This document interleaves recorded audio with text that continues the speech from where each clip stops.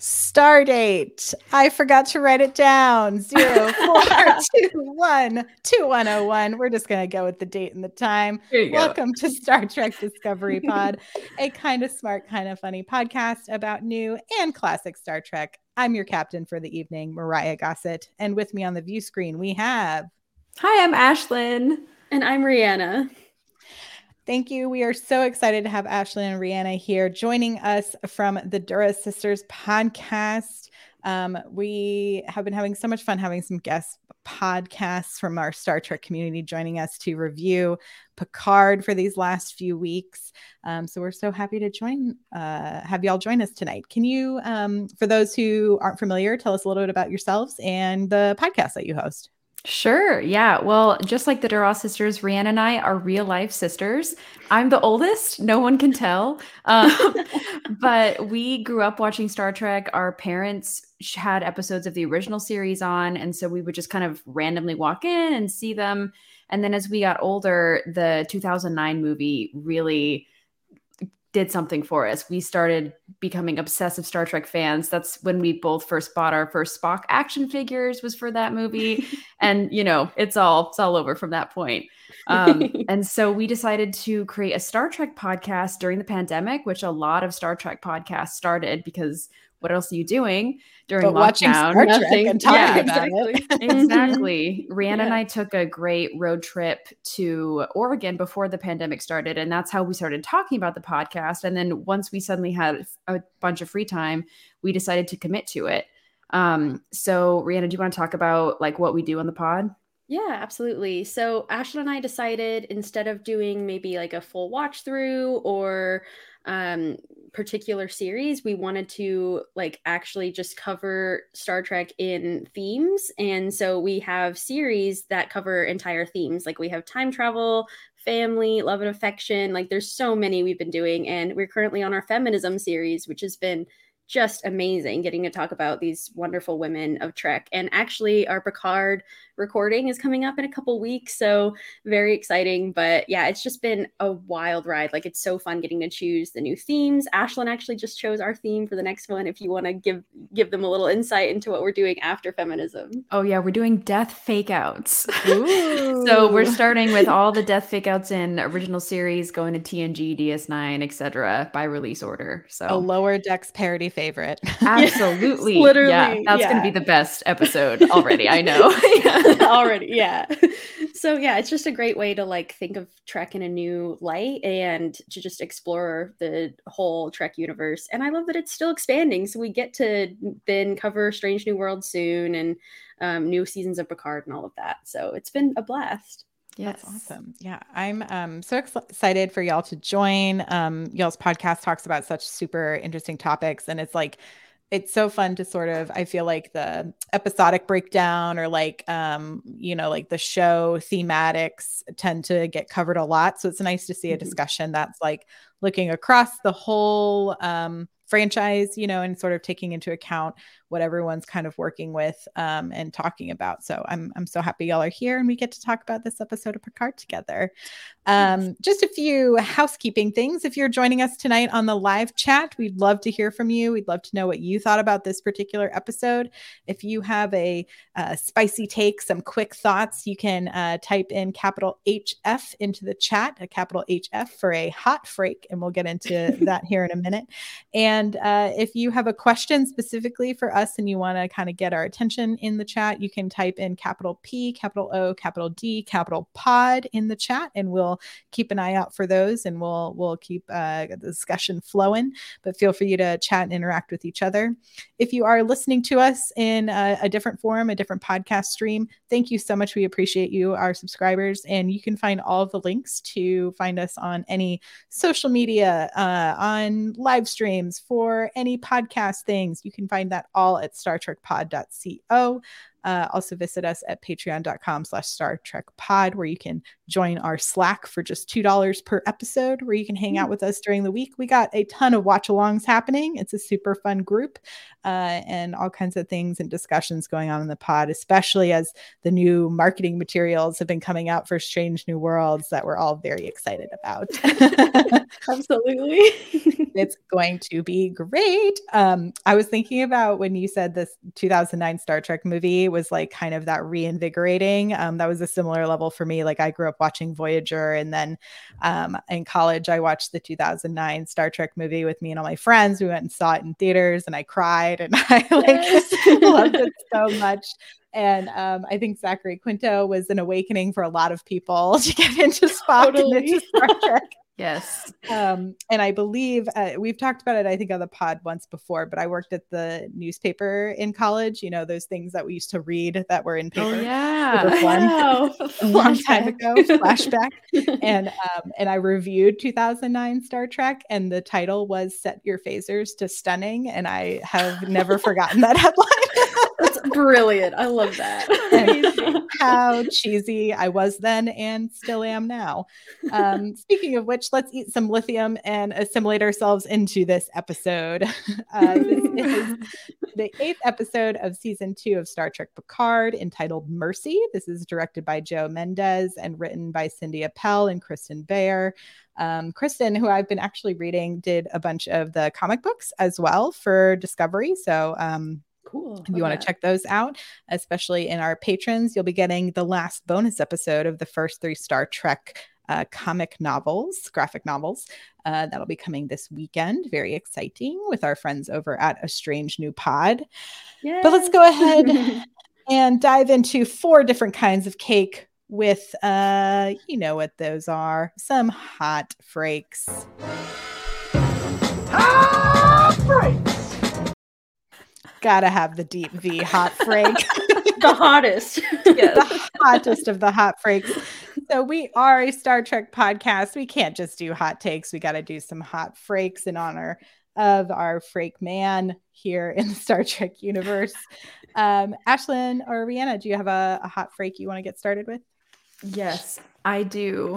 Ooh, we got it written down notes. I'm excited. Yeah, I'm very prepared. Okay, it's cool if we just jump like to the middle of the episode for the hot frake. You can talk about whatever you like for your hot frake. It's a hot frake. Cool. Well, I thought for the most part this episode was like very beautifully crafted. I've been a fan of the script the entire time. The only thing I thought was really weird and inconsistent is that when Picard has the moment with the FBI agent and suddenly the lights are flickering and Guinan is like coming in and out of reality, and she's saying the whole thing about the humans are stuck in the past. Picard is like, oh, light bulb. And he asked the FBI agent, oh, you must be stuck in the past. And the FBI agent, he just like spills his guts about the situation. And I feel like it was just such a kind of a cheap, I don't know, like I was waiting for something else to happen or Picard to have like a speech to get it out of him. But so I don't know if it was just like he was like, oh, there's spooky stuff going on, but I just felt like that could have been a little bit smoother. Yeah. What about you? Yeah, Ashlyn, that's a really good point. I think my hot for eggs is not really that hot. It's a little like lukewarm, but I'd say that I think maybe whoever wrote this episode and helped direct it was a big fan of the X-Files, because I was getting some huge X-Files vibes like throughout this entire episode, and Trek doesn't usually go that route, you know, and I just was really fascinated to see the sort of like homages they were doing. And I don't know if that's what they were intending, but I'm a huge X-Files fan, so that's what I saw.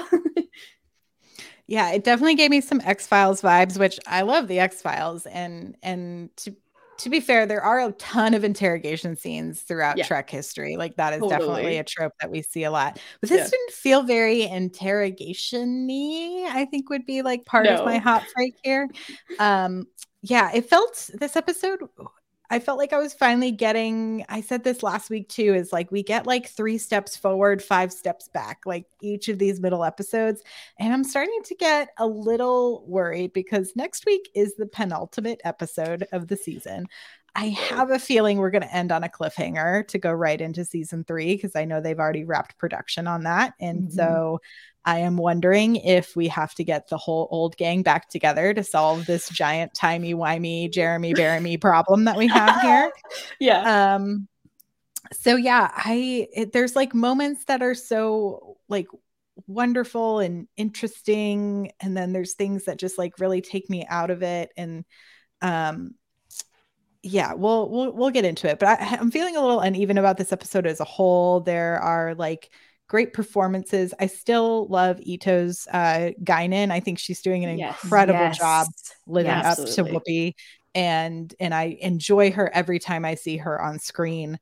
And then there's like moments where I see like Picard for the Picard that we know, and it's like, oh, you are delivering all of the lines and the wisdom and the feelings that I want from you. And then we just like get your weird hand doing a mind meld example that I don't understand.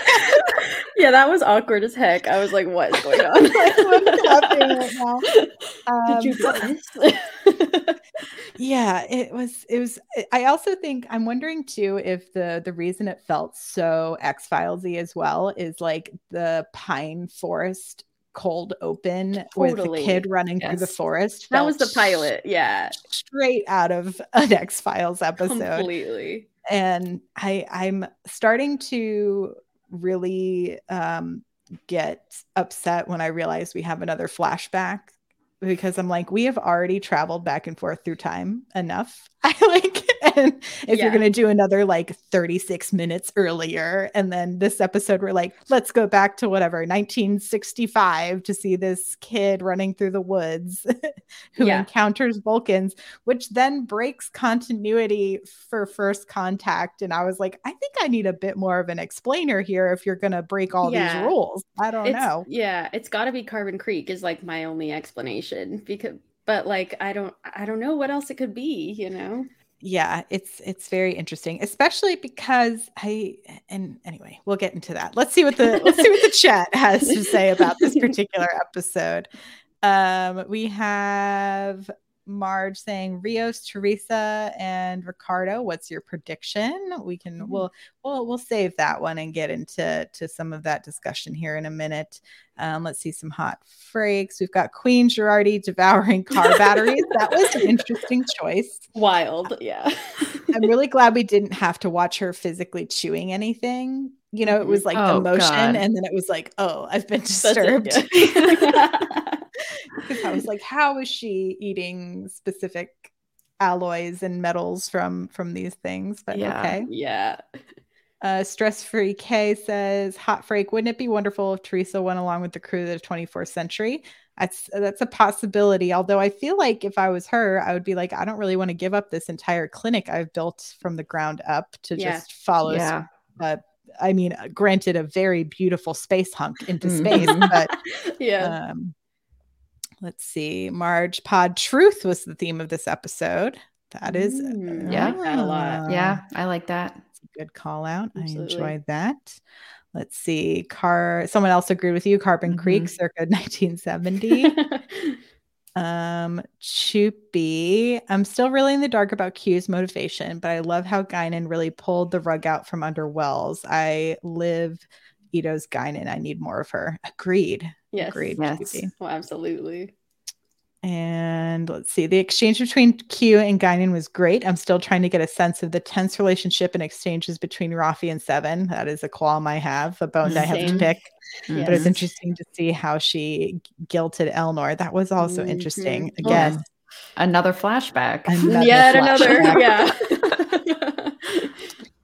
Hot Frank, I feel like last week from Carolyn 3, I feel like last week's episode and this week's could have been smashed together as one and then have the final 3 episodes. Yeah, we've had a couple of like shorter middle episodes here. And I think we always sort of end not at any place that really gives me a satisfying ending. So I'm like, if you're going to pick somewhere to just stop, we probably could have expanded out a little bit here. Totally agree.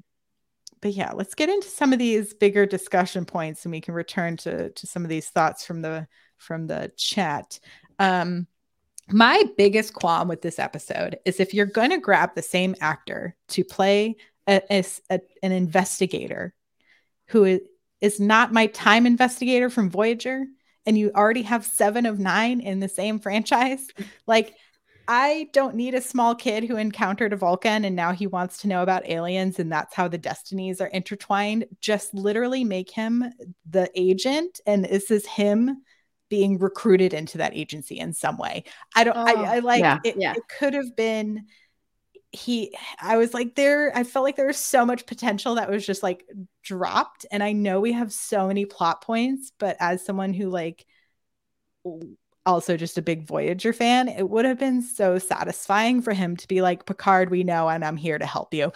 Like, wouldn't that have been nice? Yes, I think then it would have like made more sense of the sort of awkward interrogation. I was just chuckling because like he's trying to be this like scary, like, tell me what's going on. And I'm like, Picard has been interrogated by Cardassians. Like, he's not intimidated by you in the slightest. There are 4 lights, sir. You're not going to get anything. Yeah. I feel like we can't discount like still the timing of him appearing right when Guinan was doing like trying to summon the Q. I know obviously like Q didn't come then, but I don't think we've seen the last of this character. And this episode just overall felt like they were just sprinkling on like more and more hints to kind of like write us right into the finale. And so it's supposed to be frustrating and supposed to be like, I just want to know what happens because we're just picking up little clues along the way. I was really trying to think of like every time travel episode. I do think that he mentioned Sarah Silverman in this scene, though, like the first scene where he's interrogating Picard, because he says, I have a lady friend in the city who shoots an email to me whenever something odd pops up on CCTV. And so I don't know what Sarah Silverman is doing, but I feel like she's emailing him about Picard beaming down. So that's my hope, is that we have that Voyager connection. I don't know. They've dropped tiny hints like that, like tiny references before. So that was what I was thinking. Yeah, of everything that sort of took place at the FBI office, I thought the scene that was the most successful was the scene between Q and Guinan. Yes, definitely. Because she is the only one that could truly get him to actually give any information whatsoever. And so I was finally like, thank goodness for you, Guinan, because I need some crumbs. I need some crumbs of plot that are going to start connecting the dots, right? And so we kind of get this notion of, it's not the journey back that matters, it's the journey forward, right? Which I think it feels very Q puzzle like, something for us to ponder upon. Obviously it has something to do with how they go forward now that Girardi has essentially assimilated some black ops ex-marines that Dr. just has access to. The entirety of the Soong like extraness to this plot, if it doesn't somehow tie in beautifully for me at the end, I'm going to be very angry about it, because it just feels like it's detracting from, because like my biggest question is still, why is Q back messing with Picard?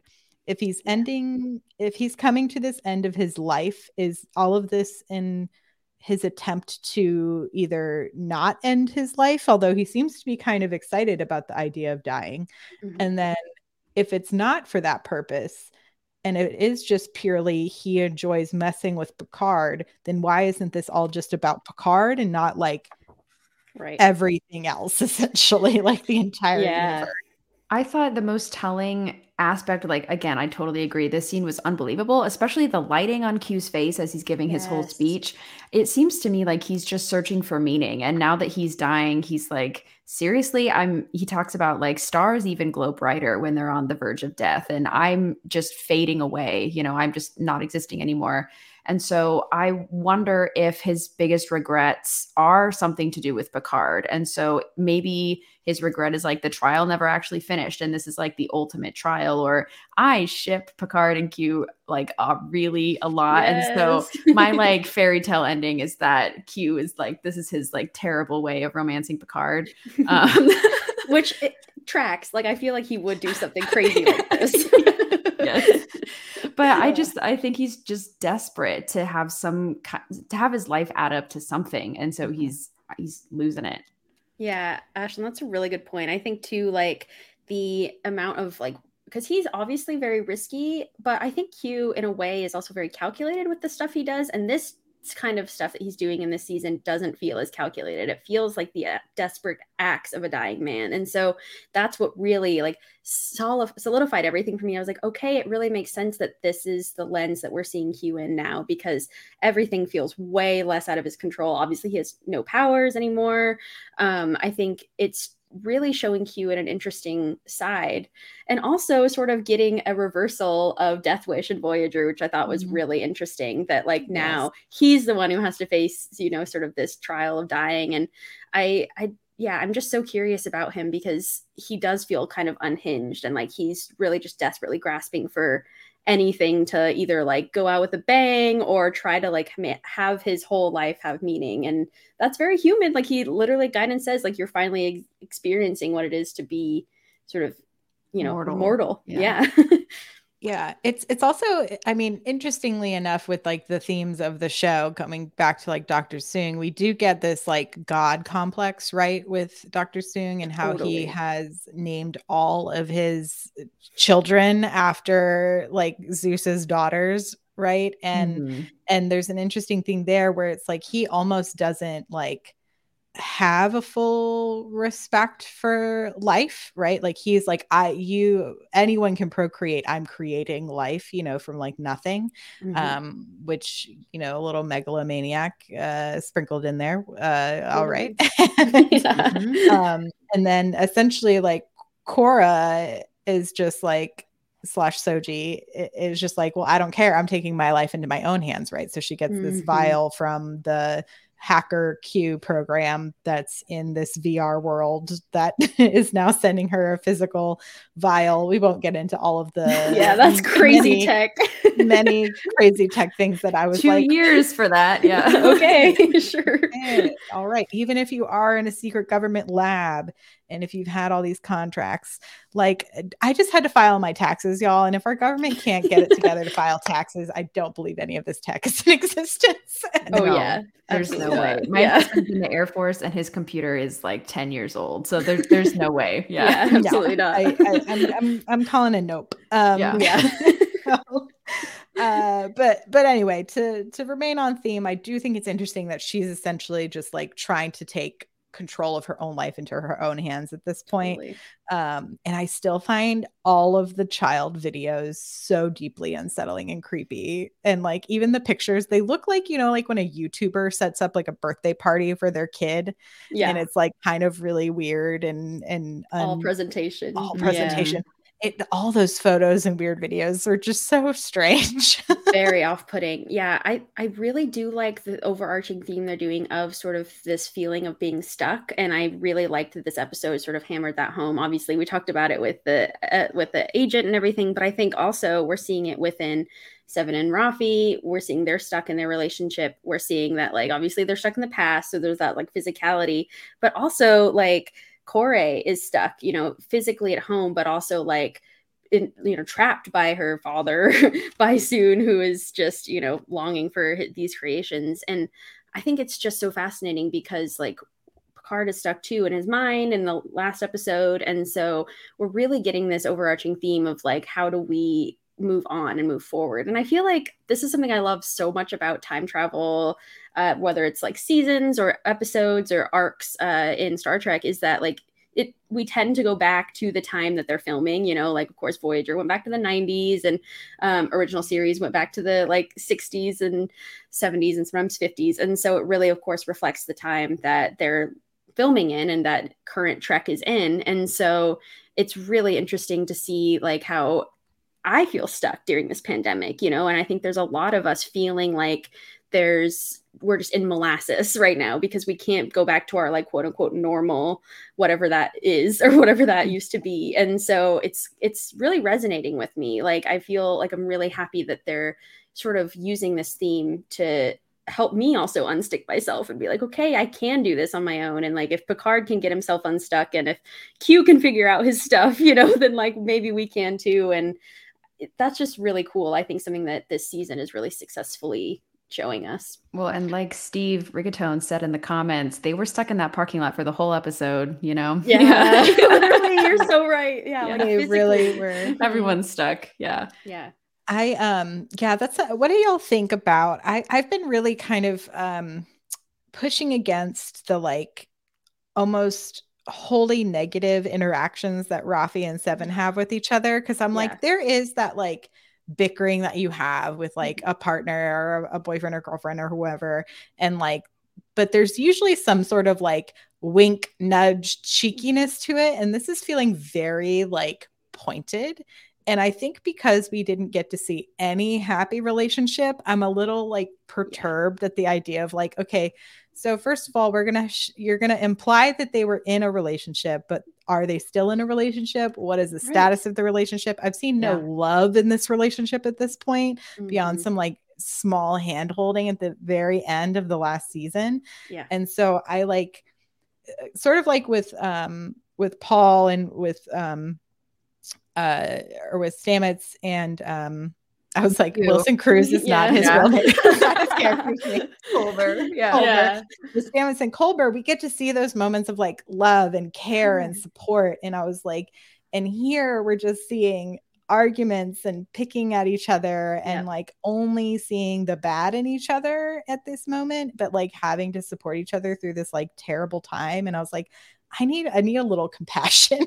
Yes. Yeah. Because we get that tenderness with Rios and Dr. Teresa. And so I was just like, this is a new budding relationship and it's really interesting and cute. And there's those cute moments and there's things that I also find a little outlandish about their interactions, but like at least their tenderness feels there. And so I was like, I wish there was some tenderness with those two.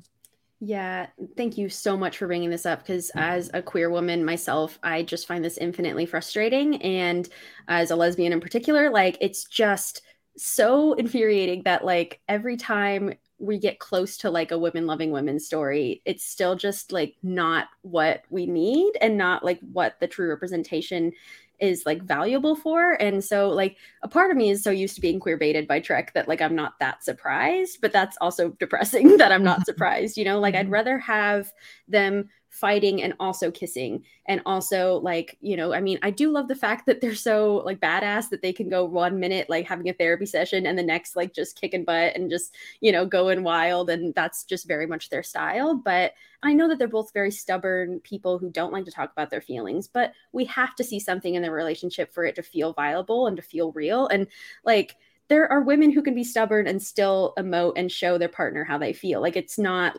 that's an excuse for them not to show them kissing or whatever. And so I just like get very frustrated because either lesbians are like, or queer women are fetishized, or they just get no time or no like care for their partnerships. And that's just frustrating. Yeah, I was like, even it could have been so small in this episode. It's like when Girardi finally lets Rafi go and they're like scrambling on the ground. Like, give me just a little embrace of like, you're like, okay. Yeah. Like, I'd be like holding my girlfriend. Like, are you kidding me? Yeah, there's no way I would just be like, cool, you good? Yeah. I feel like in every other media, you know, like it would be what would happen is like, oh, I'm sorry we were fighting. You almost got choked out and died in this parking lot, you know? I was wishing for that too. Yeah. Yeah. Speaking of other love connections, what are y'all's thoughts about Rios and Dr. Teresa's interactions this episode? I don't know what she was doing with the like pretend we're married and we like I was like, are you okay? I do not know what's going on. And I'm worried sort of that she's going to fall into the trope of the woman who finds out about the time travel ends up coming with them to the future. Because that's like so many, that's just the trope for Star Trek. Yeah.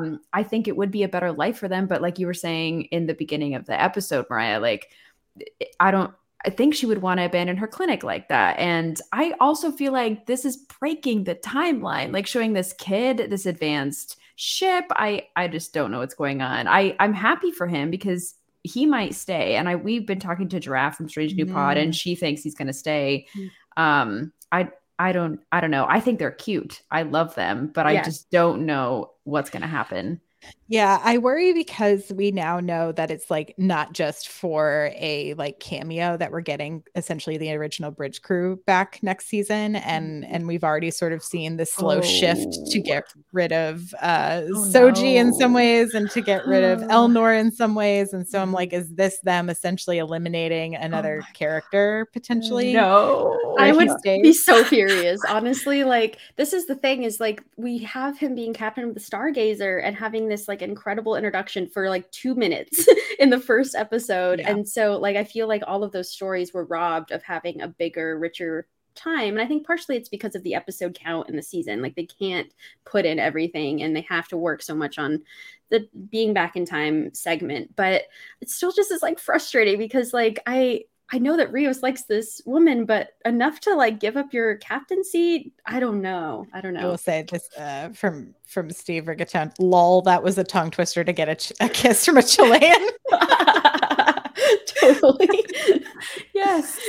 Yeah, I like at first I thought she was like essentially telling the story of perhaps a past partner, but saying like, this is you. Like, and I thought she was going to get to the point of like the betrayal of the past partner and why she's like so hesitant to get close to him. But then I was like, oh no, you're really just like going the longest way around to be like, I'm into you. Like, she's really a story writer, I guess. Yeah. Because like it was weird. It was so much dialogue to both not tell me anything about her and also still not get anything about Rios's feelings actually out and into the open. Yeah, absolutely. I think that's one of my biggest frustrations about this season of Picard is that we're getting all of these teasers to stuff, but not getting any follow through. And I know that that probably will come with the finale and that so many things are going to be wrapped up nicely or there'll be a cliffhanger. But like, I just feel like instead of having a million loose ends, I'd like to have some things tied up in some of the episodes. You know, it doesn't have to be everything, but I just feel like I can't keep track of all of the different things going on. It's like too much almost. Yeah. And you know, I will say on the positive side of things, the chemistry between Rios and Dr. Teresa is palpable. I was so like, good. Love them. They, like the way that they look at each other, I was like, oh, I feel this 110%. Like, I don't need long monologue from you about like, let's pretend we're married. Like, you could literally just gaze into each other's eyes and then kiss, and I 100% like absolutely yeah. So I enjoy their chemistry together. They're very like, they're definitely vibing. I feel like the actors are doing a good job of portraying that like new relationship potential energy and how exciting that can be. And like, she's probably a woman who hasn't been like intellectually challenged by maybe a lot of swiping male suitors in a while. Yes. Oh, for sure. Or anything like what my friends tell me. So I'm sure she's just like, oh, you own a starship. And cool. Well, I think it's really nice to see Rios so happy too, because we've just seen him really go through like a really hard time in the first season, and to see him like smoking the cigar with like the actual match, and it brings him so much joy, makes me happy to see too. And so that's why I feel so conflicted about this, because I'm so on board with their relationship, but I'm very conflicted as to what should happen, like what is ethically right on either end, if they stay or go. Yeah, so true. A big question I've had this whole episode and since they've parted ways is, where is Talon / Laris? Because with like I would have assumed she would have gone along to try to call Q to get to the bottom of all of this, especially now that Renee is essentially in lockdown and like she can't really do anything to like watch and protect her in that way, I would assume. So I'm just like, what is she up to right now? Like, what's going on? Is she not like maybe trying to break them out of this FBI watch along thing, or in there with them? Like, kind of, you know, then you get these three kind of very interesting, more than human characters together, right? Like then you have the Watcher and Guinan and Q all in the same space. I'm like, that is a conversation I would love to see. Totally agree. I think that I feel like some of these characters are being inserted for when they're like important to the plot, and then just sort of like Teresa almost. I mean, she literally is like only important when they need her for love interest stuff or medical stuff, which isn't a terrible thing, but it's also like I'd like to see Talis grow more as a character beyond just her being useful to the crew. Well, and I think they were teasing like a love line, with Laris and Picard. And so to have her not in this episode is just weird. Partially I kind of think that it's all like would be best viewed as a really long movie, so without these gaps in between, without the waiting, because I think the answers are coming later. I hope they're coming later. Please. I also hope they're coming later. I have been really enjoying Girardi, I will say. I feel like the performance, like when you see her essentially switch in that moment where she's strangling Raffi and is like, no, you're not going to strangle my friend. Like the small nuances to the change in her facial expressions are incredible. Phenomenal. Yeah. Phenomenal. So I've been really enjoying her. I also just really enjoy all the long, slow shots of her walking around in this incredible red dress. With the combat boots, that was the most epic part. Like I'm just thinking about the Borg Queen just being like, oh my God, heels are so impractical. Like, let me steal some boots. Let's really get some stuff done. I was like, this is epic. I feel like that is weirdly like such a perfect little thing that really makes it like, oh yeah, she's here, like she doesn't care what she's wearing as long as they're practical and as long as she's eating car parts. I love when she walks into Soon's like dungeon, like basement, and he's like, "Is this a dream?" And he's like, "Or a nightmare?" And I'm like, exactly that one. Yes. Yeah. Oh my gosh.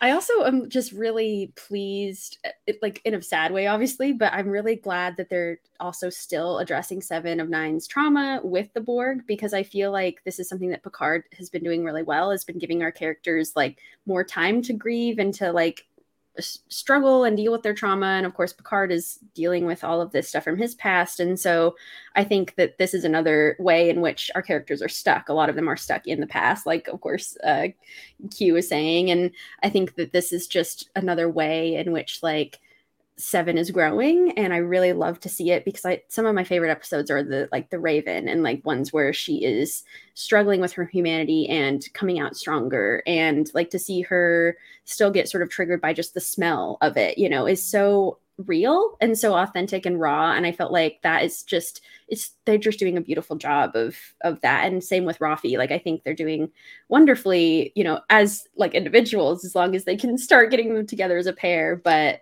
it's still really cool. Yeah, it's also just like interesting to me, because it's like essentially they're both asking for each other to see them and to have empathy for each other, right? And I'm like, you're both literally asking for the same things from each other, but it's like you then see Seven have like this moment with like Girardi earlier on in this season being like, we need to move past Elnor for right now and focus on this mission, right? And then you have Raffi being like, Seven, I know Borg stuff triggers you, but we have to find this Borg queen, so I need you to check into that part of yourself, and I'm sorry you have to do that. And so they're both just like trading, having to go into these like traumatized zones. While also like not realizing they're doing that to each other at the same time, which I think is where I'm like we said before, I'm craving that empathy of just like, hey, like I know I just asked you to go past the death of this person you now see as your son, but and so equally Raffi could be like, hey, I'm not thinking about Elnor right now, but I need you to do this because I'm not doing this part, right? Like there could be that trade of like trauma to empathy that could be happening.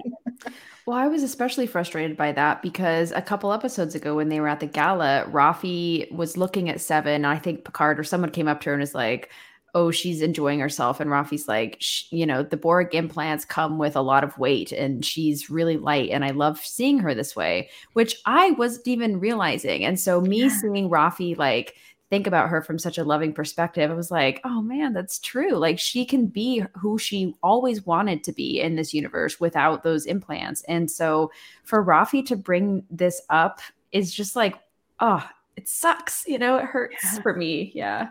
It's hard. Yeah. I did love the from Seven. It was like, no wonder I'm president. Like, yes, that was one of the best lines. Yeah, she said I could read him so easily. Yeah.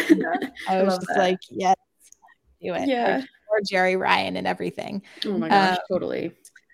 What do you think is the potential long game of the Borg Queen's sort of takeover of the ship, right? Like she's essentially, they called it the Borgification, was sort of the shorthand they've been using of the ship, and it seems like, and now that Q is like, it's not the trip back that matters, it's the trip out. And so I feel like what happens between the Borg Queen and getting out is going to be our big finale moment. Totally. Yeah. I'm conflicted because I feel like part of Jurati / Borg Queen's plan is to separate the crew. You know, I mean, since the transporters are offline and like there's, you know, all some craziness going on, everyone's in a different area and completely like it's hard for them to reconnect. And this is something we've been experiencing the entire season, is like they get all together and then they all have to divide and separate again. And so I think this is the Borg Queen's way of making them less powerful, because she knows better than anyone that like there's strength in numbers. And so she, I think, is just literally trying to deliberately make sure they're all like not together because they're strongest as a team. Yeah, I'm having a hard time with the Borg stuff because we've seen so much of it. Like in First Contact, this is literally what it was about. And yeah. I feel like the Borg instinct is just to, you know, just to assimilate as many people as possible. And the Queen is just at her most weakest, desperate point right now. And so I feel like she just wants to assimilate. Like, it's hard for me. I know she has a bigger plan, but it's hard for me to think about like how she could accomplish anything. Like, and does she want to even go back to the future? Like, does she care about that at this point? Or does she just want to assimilate humanity and then call all the current Borg cubes that are in the Delta Quadrant there now? You know, I just, yeah, I don't know. It's very worrisome. Yeah, I think Seven made a good point of like, essentially this Borg Queen is trying to get like a few 100-year jump on like the last like iteration of the Borgs that she knows of, right? And I've seen some, I was like, someone just had a good point. Well, let's see, will Jurati end up being permanently Borg Queen from the first episode? I've seen a lot of chatter on the internet that that's going to be a potential sort of, we love starting with the end in these episodes. So maybe the first scene of the whole thing is going to be the last scene of the whole thing. Yeah. Wow. Oh, I'm even more stressed out. Yeah. That could be potential. I could see that, absolutely. Poor Jurati, man, she can never get a break. Not at all. No. Yeah. It is interesting when Seven was talking about how the Borg Queen is looking for connection, right? And like y'all were saying earlier about how through the pandemic we've all been sort of seeking connection. So I think that's been something a lot of the Star Trek series have been sort of playing on this last year, and sort of how we're all trying to figure out how do we function in a world without hurting each other as well, and how can we move forward from there. And absolutely, I found it so interesting, the idea that like, oh yeah, of course, like a singular dude isn't going to provide you with any connection that you're going to find fulfilling. And then, yeah. And so now she's building her own little collective of essentially super soldiers. Yeah, that's like the worst type of people she could have assimilated. I'm very worried. I was curious when she was talking to Soon and trying to convince him to like give her the soldiers. Do you think the future that she saw was true, that humanity, like Earth is like an ecological wasteland and they turn to him to save the planet? Like, do you think that's a real thing that she actually saw, or is she like totally making it up because she knows he thinks of himself as such a god? I mean, I think she might be playing a little bit of both sides, right? Like there could be a truth in there, because I know eventually we do, like in the Star Trek canon, right? We eventually get to a World War III, and it's mostly because of ecological disaster. And then we eventually get to First Contact Day, right? Yeah. And that's sort of the trajectory that we have now. But I don't know what Dr. Soong's like. Yeah.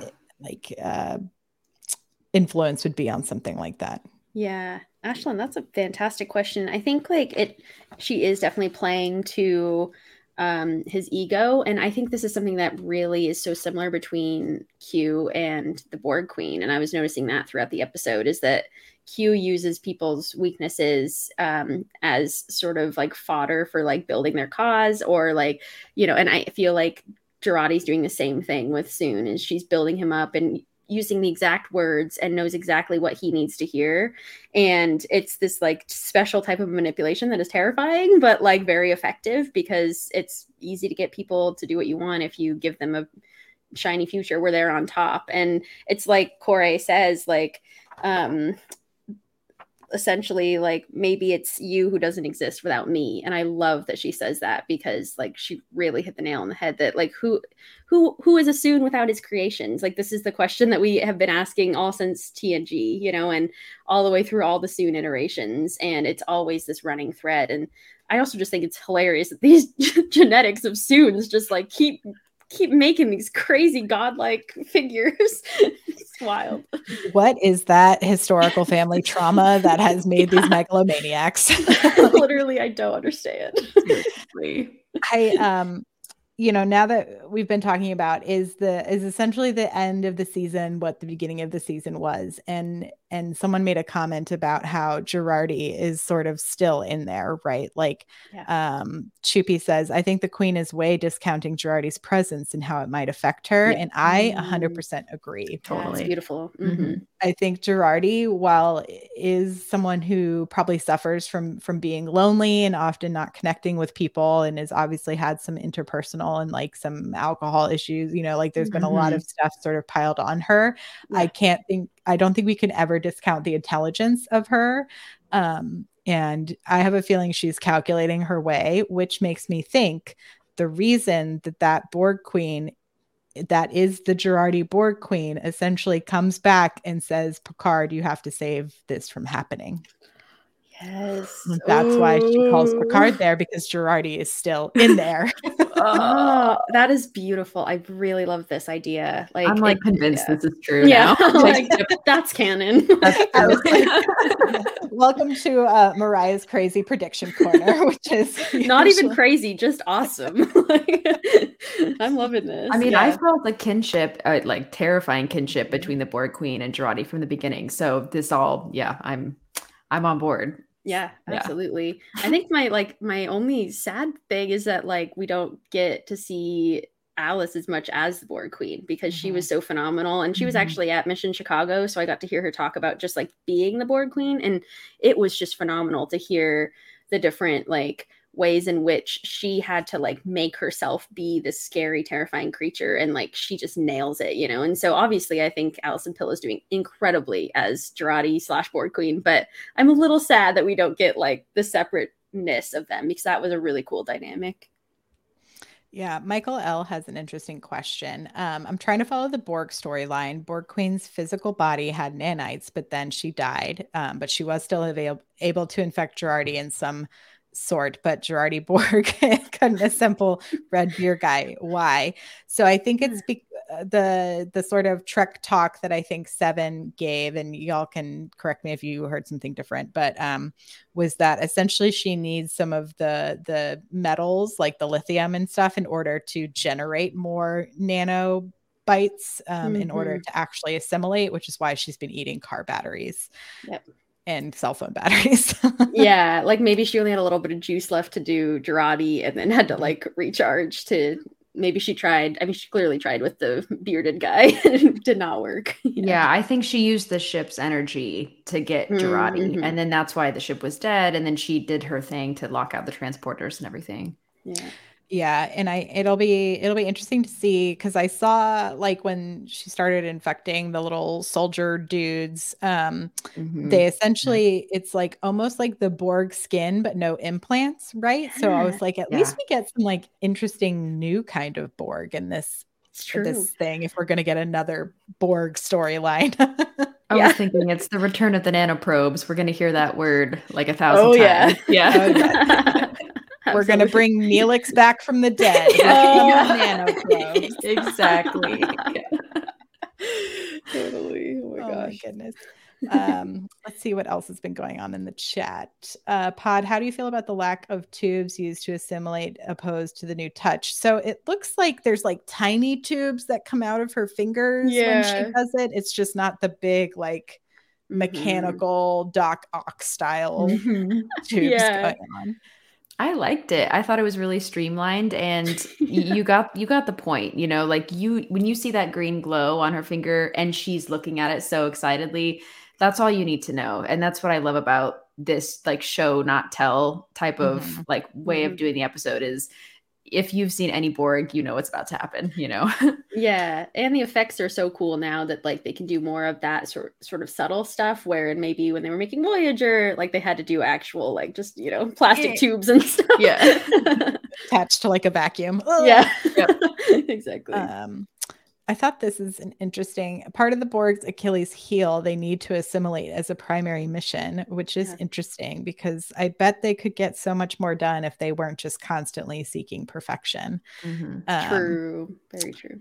Yeah, which is something I feel like is an interesting comment on society as a whole. Oh yeah. I mean, the Borg Queen could like just take out like Earth's like power grid if she wanted to in a couple hours, I feel like. So that's a great point. Yeah.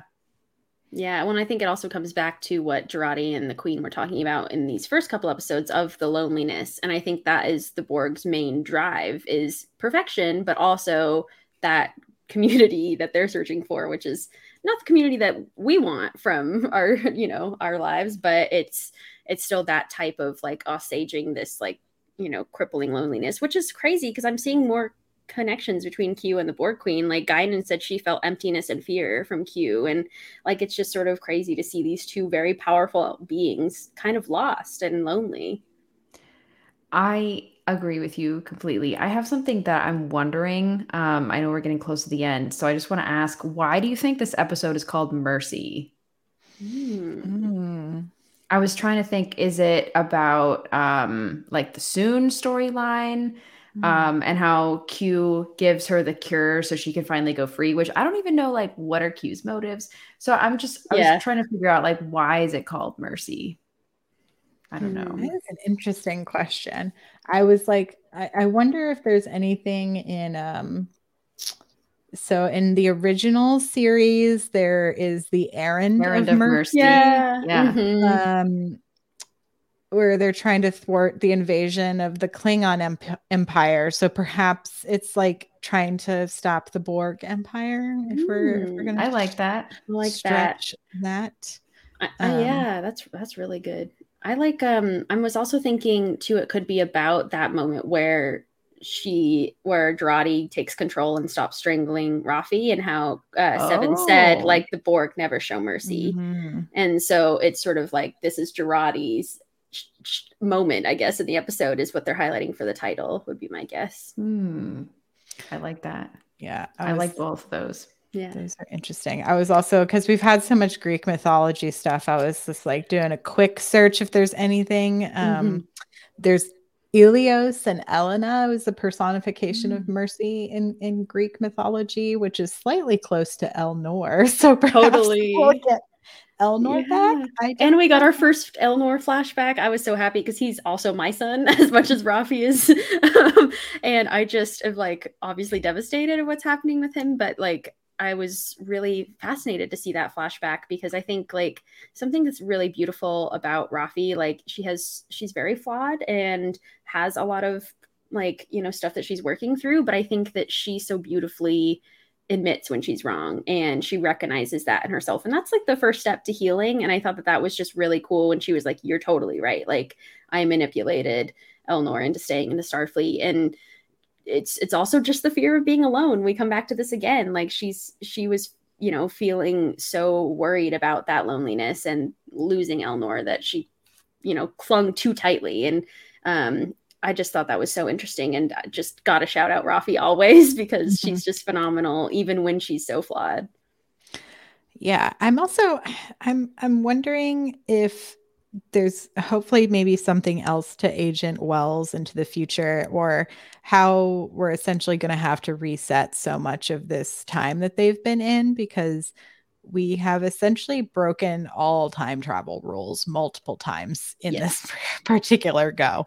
Yeah. Because now he knows everything. Because someone mentioned like Picard helped the Agent Wells feel mercy. ... Ooh, yeah, all of that is another sort of like mercy tie-in. But I think there's also something to the idea of like being merciful to yourself in a way, with that whole like being stuck in the past, and Guinan sort of spouting how it's like a beautiful part of humanity is that we have to revisit the past in order to learn for the future and like to evolve and make ourselves better, is like the humanity that she wants us to be. Right. I was like, I don't know, Guinan. I don't know if I believe that's humanity at this moment in time, but I appreciate that you see that in us. Yeah, I know. I was kind of laughing at how much they've broken the temporal prime directive because it's Picard, you know, and I assume always that Picard is going to be so Starfleet buttoned up. But like, I think because everything's just sort of gone to hell, that he's just taken the Janeway approach and like, we'll just do what we can and then deal with the time travel consequences later. I was thinking Janeway too. I was like, wow, Picard has just thrown it to the wind here. Like he would never have told Wells in TNG, you know? Never. Well, and I just keep thinking about Carbon Creek, like that Enterprise episode. And so I do wonder if that is, I think it's Menstrual, right? Like maybe that's him, and maybe Tamir is back. Like that was both of them, and they were like secretly studying Earth. I don't know. Yeah. I hope it's something that is continuous like that. Like, because otherwise, why? Reference. Yeah. Some extremely niche references. Yeah. Absolutely. Yeah. Well, do you have anything else you wanted to discuss about this episode? Let me just take a little look. Oh, I just want to do a shout out to John Delancey, because I really thought that in this episode, I think it was the most cute that we've had also the whole season. And I thought it was spectacular. He did such a fantastic job. Like, his diction was emotive, and you could tell like he was really hurting and really pissed at Guinan.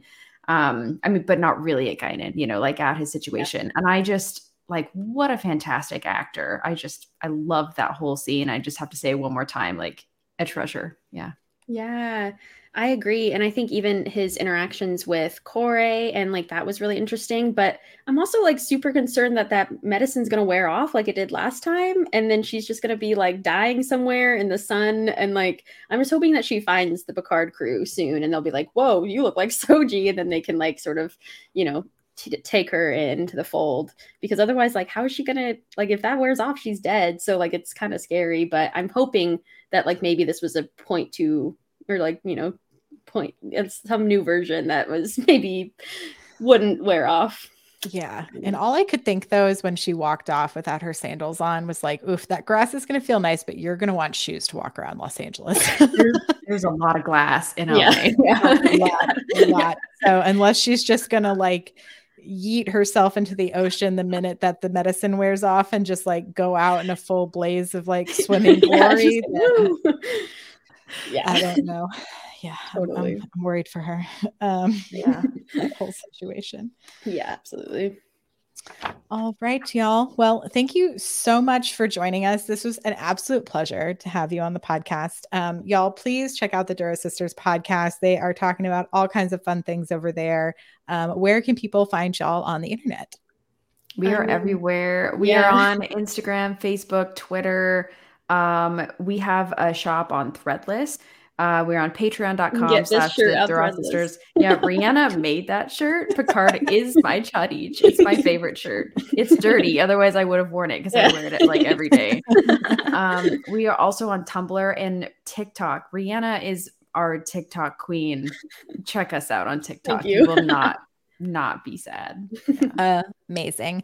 And as always, you can visit us at StarTrekPod.co to find links to where you can listen or watch these episodes. Join us for the live streams on Thursday nights. It's a super fun time. We love interacting with the chat, so please join us if you can. If not, thank you so much for listening to wherever you are listening to this. You can find us on social media at Star Trek Pod. And you can also visit patreon.com/Star Trek Pod to join us on Patreon and in our Slack. As always, a super pleasure. Thank you all again so much. This has been wonderful. and live long and prosper. Bye. Thank you. Bye. Thank you.